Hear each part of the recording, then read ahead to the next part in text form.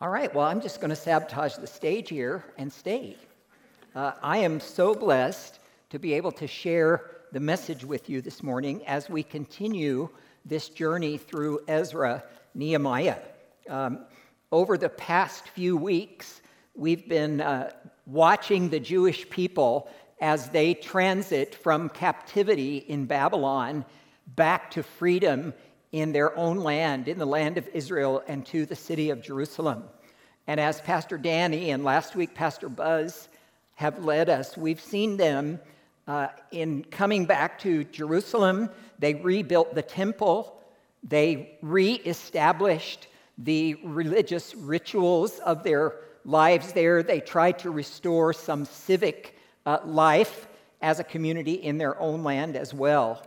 And last week, Pastor Buzz showed us how Nehemiah rallied all of these people in Jerusalem at that time to rebuild the wall around the city of Jerusalem. And all along this journey that we've been on with the Jewish people back to their homeland, we have seen successes and setbacks, haven't we? If you've been here or if you've listened online, there have been successes in the endeavors of the people, and there have been setbacks in their endeavors as well, both in their religious life and also in their national life. And we've seen that right on the heels of amazing successes, there were fumbles, there were flops, there were downright failures. And sometimes these fumbles, flops, and failures were the result of leaders among the people who, grabbing the situation around them in their own hands and with their own zeal and their own wisdom, have made mistakes that have set this revival back that the people were hoping for, were expecting. That's why we entitled this series of messages, The Revival That Almost Was. It almost happened. So up to now, we've heard from Pastor Danny, we've heard from Pastor Buzz, and a couple of weeks ago, a few weeks in the early part of this series, Pastor Danny used a phrase that kind of stuck in my mind, and that phrase was a recipe for revival. Is there such a thing as a recipe for revival? Revival is a revitalization of life, right? A renewal of life. Is there a verse? Is there a passage? Is there a recipe for revival in God's Word? And I started to think about that as I prepared this message today. And I feel like I drew the lucky card when it came to which message I got to preach in this series, because this is the passage that we're going to look at today where it feels like it's actually going to happen. There's actually going to be a revival among God's people. So in looking for that recipe for revival, I was thinking about, I hope I can find that, and then we can compare it to this passage that we're going to look at today in Nehemiah. And I think I actually found it. I think the Holy Spirit brought it to my attention, and it's a scripture that I would say to many of us is familiar. This is not something we haven't heard before or we haven't been convicted by before. A recipe for revival. So whether it's a revival in your spiritual life, whether it's a revival in your marriage or in your family, with a relationship with children or grandchildren, extended family, whether it's a revival in your personal spiritual life, your commitment to purity in your spiritual life, perhaps it's a revival there, or maybe it's a revival among God's people corporately, in a community of faith, in a church like Three Crosses. Could there be a revival in our church? So what's that verse? Where is that recipe? Well, you can find it in 2 Chronicles, chapter 7, verse 14. Does that sound familiar? Well, here's what it says. You'll see it on the screen behind me. If my people, God is speaking here. God is speaking. If my people who are called by my name will humble themselves and pray and seek my face and turn from their wicked ways, then will I hear from heaven and will forgive their sin and heal their land. Does that not sound like a recipe? And the outcome is forgiveness and healing. The delicious end product, forgiveness and healing. That's revival, isn't it? That's renewal. That's revitalization. So there it is in 2 Chronicles. So today, as we look at Nehemiah, chapters 8 to 12, we're going to highlight some places where we see these different ingredients being applied by God's people and hopefully leading them to the revival that they were waiting for. It seemed like they were on the cusp of something amazing in this section. So picking up the story from Pastor Buzz last Sunday, in Nehemiah 8, as we already mentioned, the monumental project of building the city wall around the city of Jerusalem had been completed. That was such an endeavor for God's people, and there was opposition even in that experience of rebuilding that wall, but finally they completed the wall. So in chapter 8, verse 1 of Nehemiah, it says this: all the people, that's all the Israelite people in Jerusalem at that time, came together as one in the square before the water gate. They told Ezra, the teacher of the law, to bring out the book of the law of Moses, which the Lord had commanded for Israel. So they were ready to hear what God had to say in response to all that had happened to them from the time they came back to Jerusalem from Babylon up to this very moment in the completion of the wall. It seemed like everything was in place, so we need to hear from God. So they told Pastor Ezra, go get your Bible, go get your scroll, and let us hear what God has to say. So in verses 5 and 6 of Nehemiah 8, it says, Ezra opened the book. He unrolled the scroll. All the people, it says, could see him because he was standing above them. And as he opened it, the people all stood up. Ezra praised the Lord, the great God, and all the people lifted their hands and responded, Amen, Amen. Then they bowed down and worshiped the Lord with their faces to the ground. They had a praise celebration for all that God had done, and then they bowed down with their faces to the ground. And here I think we find the first ingredient in the recipe for revival. They humbled themselves. They bowed down and worshiped the Lord with their faces to the ground. The recipe in 2 Chronicles 7:14 says, if my people humble themselves. That's the first step. That's the first ingredient. In Nehemiah 8:6, it tells us that's what they did. They bowed down with their faces to the ground. They humbled themselves. We want revival. This is an essential ingredient in revival, whether it's personal or corporate, whether it's private or community. If we desire revival, humility in front of God must be our only posture.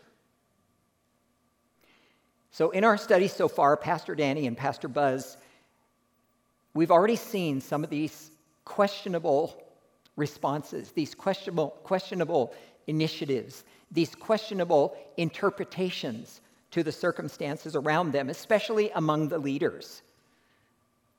Questionable at best and downright foolish at times, what they decided to do and how they decided to move forward. Sometimes we think we have it figured out, don't we? We think we know what to do to make things better in our situation, and we move ahead. We move out with that conviction, all to find that it wasn't the right way to go in the first place. So to see true revival, we have to recognize our inadequacy. We're not God. He is God. We're not God. Our role is to operate in humble submission to His will and to His purpose, not our will, not our purpose. So from the looks of things, in verse 6, the people humbled themselves. So the first ingredient, humility, a posture of humility before the Lord. And now that leads us to the second ingredient, which grows right out of that humility. They confessed their sins. If we turn the page to chapter 9 of Nehemiah, in verse 2, it says, they stood in their places and confessed their sins and the sins of their ancestors. And then in verse 3 it says, they stood where they were and they read from the book of the law of the Lord their God for a quarter of a day and spent another quarter in confession and worshiping the Lord their God. How many hours is that? A quarter of a day. Right? So they had a worship service that was 12 hours long. Half of it was spent in doing what? Listening to God's word. And the other half of it was spent responding to what they heard in confession to God. That's quite a church service. They confessed their sins, it said, personally, their personal sins. And they confessed their ancestral sins. When I was looking at this, I was thinking about our recent history here in the United States in the past 2 years. We've been hearing about this, haven't we? The need for us as a nation to confess societal sins, ancestral sins, right? So it's personal and it's corporate, this confession, this ingredient in the recipe for revival. If my people who are called by my name will turn from their wicked ways. Confession is the first step in that. Turning from our ways, our wicked ways, starts with confession. That's called repentance. Leaving the past and walking the other way. And there's a beautiful promise in 1 John chapter 1, verse 9 about confession. If we confess our sins, he is faithful and just and will forgive our sins and purify us from all unrighteousness.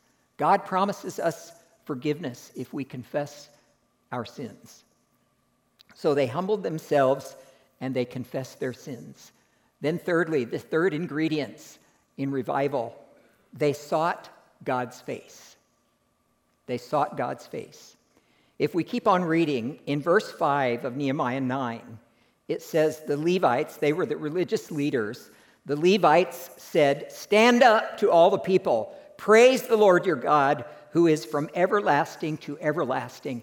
You have humbled yourself on your face, you have confessed your sin, God has been faithful to forgive you. Now stand up and give praise to God for what he has done for you in his amazing mercy and grace." They sought God's face. If my people will seek my face, God says.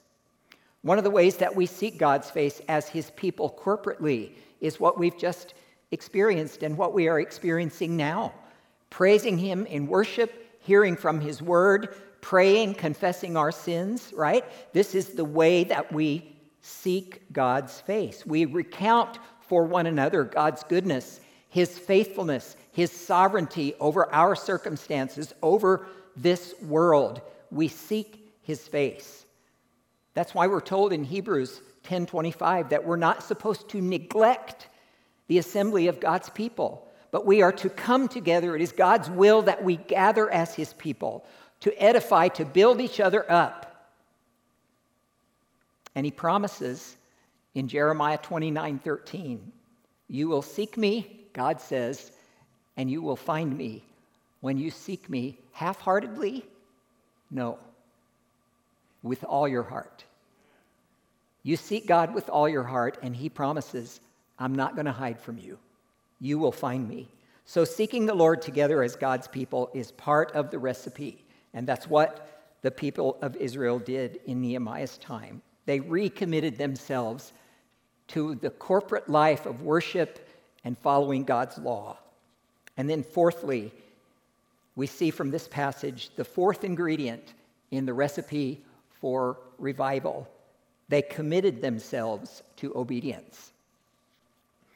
So as we come to chapter 10 of Nehemiah, we see the people of Israel making this solemn oath, a solemn promise corporately that they are going to faithfully follow God's law and they're going to obey his commands. This is their resolve. They're going to change directions. They're going to confess their sins. They're going to walk away from their disobedient, rebellious life, and they are going to follow God's law. Nehemiah chapter 10, verses 28 to 29 records it this way. The rest of the people, that means all the people, they joined with their leaders and bound themselves with an oath.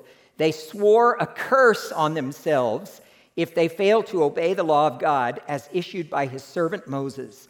They solemnly promised to carefully follow all the commands and regulations and decrees of Yahweh, our Lord. They promised on oath, calling a curse upon themselves if they didn't. And then following chapter 10 in chapters 11 and 12, we find some long lists of names and families that came alongside the religious leaders in that time and said, we're going to join you in this oath, this commitment, this promise to following God. They looked at this beautiful wall that had been completed to protect their city, and they celebrated and rejoiced in God's goodness to them, that after decades of time, the promise of Jeremiah had finally come to fulfillment. They were back in the land. So at that time, it seemed like all was right with the world. It seemed like all was right with the world. If you're familiar with the Bible Project app and the wonderful teaching that is there, then you'll know the name Tim Mackey, who is one of the co-founders of the Bible Project. And he does a 4-hour lecture on Ezra Nehemiah, which is mind-boggling. I watched it. I encourage you to watch it if you're interested in diving deeply into this study of Ezra Nehemiah. But Tim Mackey said that if the book of Nehemiah ended with chapter 12, it would seem to be a victorious, they did it. They did it. They returned to God in repentance. They committed themselves to following him and his law, and the revival that they had hoped for, that they had prayed for, that they had longed for, finally came, and it was sustained, and they lived happily ever after, if Nehemiah ended with chapter 12. But there's an unlucky 13. Chapter 13. There's another chapter left in this book. And I don't want to steal Pastor Danny's thunder as he wraps up this message, this series, next week. But in chapter 13, we see these false starts. We see these mess-ups. We see that revival is still a bumpy ride. We see that revival is still full of peaks and valleys. And is that not life? Is that not life? That's what we're going to see next week. The struggle continues for revival. But today, we leave off with seeing 2 Chronicles 7:14 as the recipe for revival. The recipe is nonetheless effective. It's not because of a fault in the recipe. It's a fault on the part of those who are doing the cooking, right?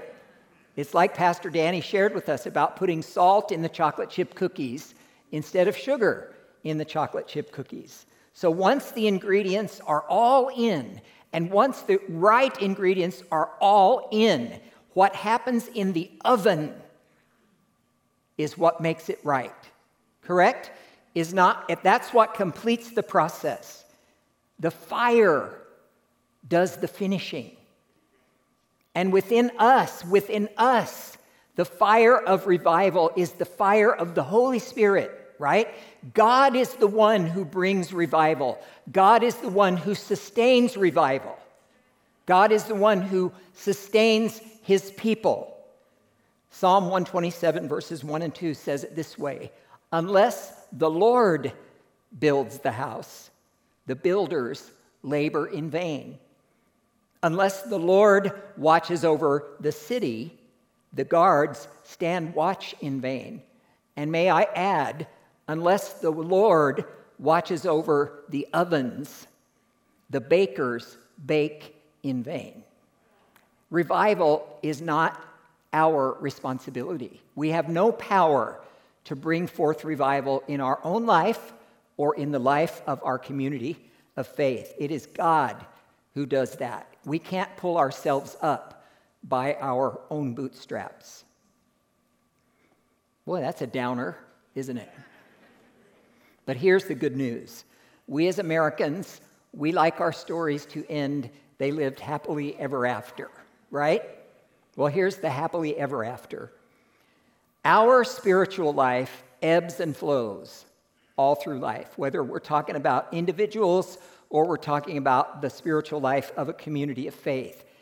The vitality of our spiritual life, it ebbs and flows through the seasons of our lives, just like this last year and a half or so, right? Man, there's been an ebb there, has there not? Right? That's normal in spiritual life. Sometimes we feel like we are on the mountaintop in the glory of his presence, right? At other times we feel like we're in the desert where the sand is blowing so hard that we've lost our view of God, right? You may be there today. That's a normal rhythm in the Christian life.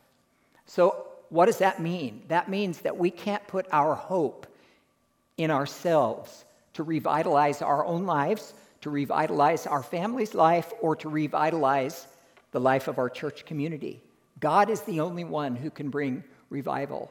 We need to follow the steps of the recipe, and then we will find revival. Let me leave you with one last verse that I think will instill hope within us as we leave in the midst of whatever our personal struggle may be, or whatever it might be we as the family of faith here are going through at this time. Lamentations chapter 3, verses 22 and 24.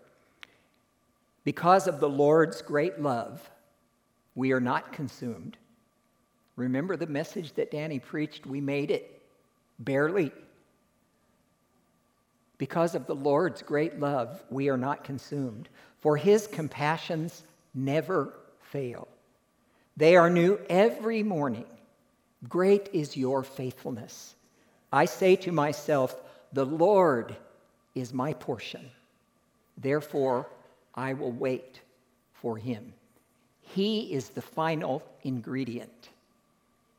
The Lord is our portion. So today, if your life is falling apart, if your family's life is falling apart, I challenge you, read 2 Chronicles 7:14 in the context of that mess. If you see our church in need of focus and you want to come alongside our church and pray according to the recipe in 2 Chronicles 7:14, that we would apply those ingredients to the brokenness of our personal life or our corporate life and watch God do what only God can do in bringing revival to his people. Pray with me, and then we will worship together.